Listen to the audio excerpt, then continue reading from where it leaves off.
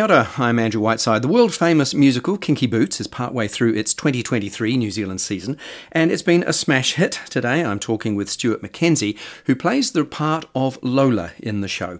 Stewart, really nice to talk to you. You're here in Auckland for Kinky Boots. I saw it opening night. What an amazing show. Thank you. I'm very excited to be here in New Zealand doing this show. Now, I was a bit of a Kinky Boots virgin. I'd never seen the show, and I didn't know the music, so I was really impressed, and I thought you were fantastic. How's the season going for you? The season's going great. There's been such great feedback from the audience, and the cast is amazing, so I'm very thankful and blessed to be with such a great company and cast and crew to be able to put this show on here. So I want to talk about Lola. The show just wouldn't be a show without her. Everything really hangs off her shoulders, really. And I'm wondering, what are your thoughts of her as a character, but also as a person? Well, Lola, to me, she's a force to be reckoned with like none other. She has definitely gone through some trials and tribulations to become who she is. And she's definitely a person that I can connect with, and it helps to bring Lola out of me in my personal life, in my everyday life. But she's definitely the heart of the show, and she is able to allow people to look into themselves and to connect with others. So how did you decide to play her? What did you work on in order to create the character? Well, a lot of it is also what I've been through in my life, so I can really connect with it on a personal level, especially because of the upbringing with Simon and his father. So Lola is also Simon when not in drag, and I had the same relationship with my father before he passed away. It was non-communicative. We never really talked, even with my other two brothers. And so it was hard to have a family life. And it was also a struggle because he never approved of me being gay. And so it was always a hard journey in life. And so I was able to really bring what I went through in life to connect it with Simon and Lola. That part of the show was very moving, the really human dynamic.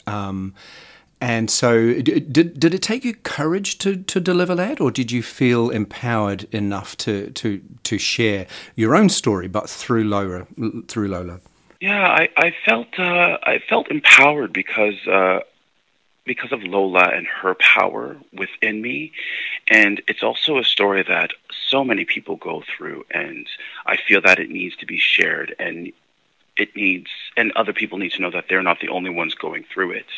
And the struggle is hard, but we know that we can get through this together. And so me being able to open up and express and share with what I've been going through in my life and how it connects with the show and how the show connects with people is definitely something that the world needs. I think also one of the messages for me throughout the show that it wasn't just an LGBT story. It was actually that everybody needs to find and be encouraged to be the person that they are inside. Yes, with love and acceptance. And you're right, it's not an LGBTQ plus story. And I always hear a lot of rave reviews, especially from the straight community, because they're so shocked when they come, because they don't know what the show's about. They come and they're entertained and they laugh and they cry and they can really connect with it. And they connect with it on their own way and how it helps to open people up. And I think that's a great aspect of this story. Now, you've played the role touring in North America, haven't you? Yes, I played a lot of roles, actually. This is the fourth company that I've been in, so I've had a lot of research with this show to really get in depth. I was on the U.S. tour as a swing Lola understudy, and then I joined the Toronto production, and I was an Angel/Lola. I would do Lola about a couple times a week, and then I did the Vancouver production, which was Lola, and then now New Zealand, which is Lola. How did you find audiences across America? Because I don't know which cities you went to or which states you went to, but did you find different states in America reacted to it differently? Yeah, there were a little bit. There were little differences within the states. Overall, the message was great, and the applause and the acceptance that the audience gave us really let us know that they really enjoyed it and that they were taking it and that they were spreading it and wished that their friends knew about it, that they could tell them to come see it again. But it was pretty much similar. There were like a handful of occasions where I think we were in Texas one time, and then there was this gentleman who was in a wheelchair, and he was wheeling himself out of the aisle saying, "Oh, I don't want to see men in dresses," and this whole thing. And he was causing a bit of a ruckus, but people were kind of like letting him go and go into the lobby as he was complaining. And he literally sat there for all of Act 1. And then at the end of Act 1, after everybody says, yeah, everyone just comes out of the theater with all this energy and love and laughter. And I was seeing, because I was swinging at the time, so I got to watch the show in the States. And I was able to see him just sulking and sitting there with a beer as his wife is standing beside him, just in love with the show and talking with her friends and the energy and everything. And it was interesting to see him actually sit there, because I feel like no matter what, the message will get through to him some way, that his reactions of his hatred or so of not wanting to see this does not really prove up with everyone else in the world. So that was a really good lesson to see. And of course, a lot of homophobia comes from people who are, have some secret desires themselves. So maybe he actually wanted to be a drag queen at heart. Yeah, you never know. And fear also is a big thing too. Fear is what makes everyone afraid and defensive. Yeah, that's a really interesting story, though. I wanted to ask because, of course, America in particular is very, very divided on this issue. But it's like when we see a story, when we see people just being human beings, no matter who they are, where they're from, people can relate to that. And when you add in music, dancing, and lovely costumes, that can often change people's minds. It can change people's perspectives. Yeah, it adds to it, and it lets people see that this is a human story. This is a normal story, and it's actually a story that did happen. So it's pretty good to see that. You're obviously very busy. You tour a lot, but you were born in Toronto. So is Toronto still home for you when you're not touring? Yes, Toronto is home for me. I grew up just north of Toronto in Richmond Hill, and I went to school in Oakville, Sheridan College for their musical theater performance program, and Toronto's always been home. But to try to survive in this career, you kind of have to take gigs that travel you around quite a bit.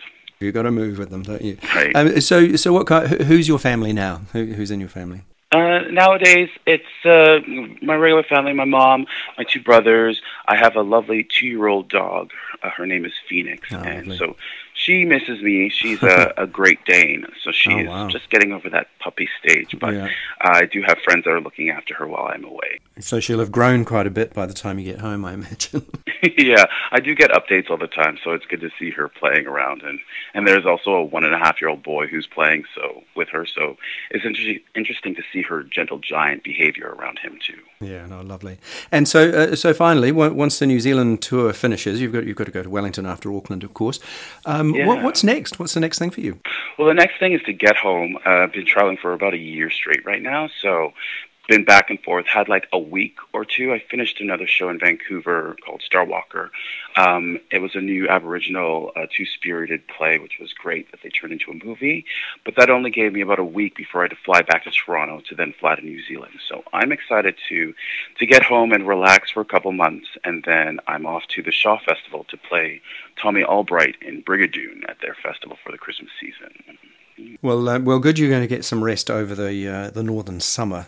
And look, congratulations on creating a wonderfully sympathetic and empowered Lola. I was just delighted with it.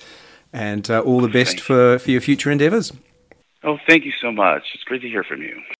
That was Stewart McKensy, who plays the part of Lola in the 2023 New Zealand tour of Kinky Boots. Now, on my website, you'll find plenty of interviews, reviews, and lots of my opinion. I cover the arts and entertainment industry and the LGBTQ communities. All of that on andrewwhiteside.com. While there, you can sign up for my regular newsletters, and if you want to support my journalism, you can do so by buying me a coffee. Links to that are on the website. I am Andrew Whiteside. Thank you so much for listening, and I'll see you soon.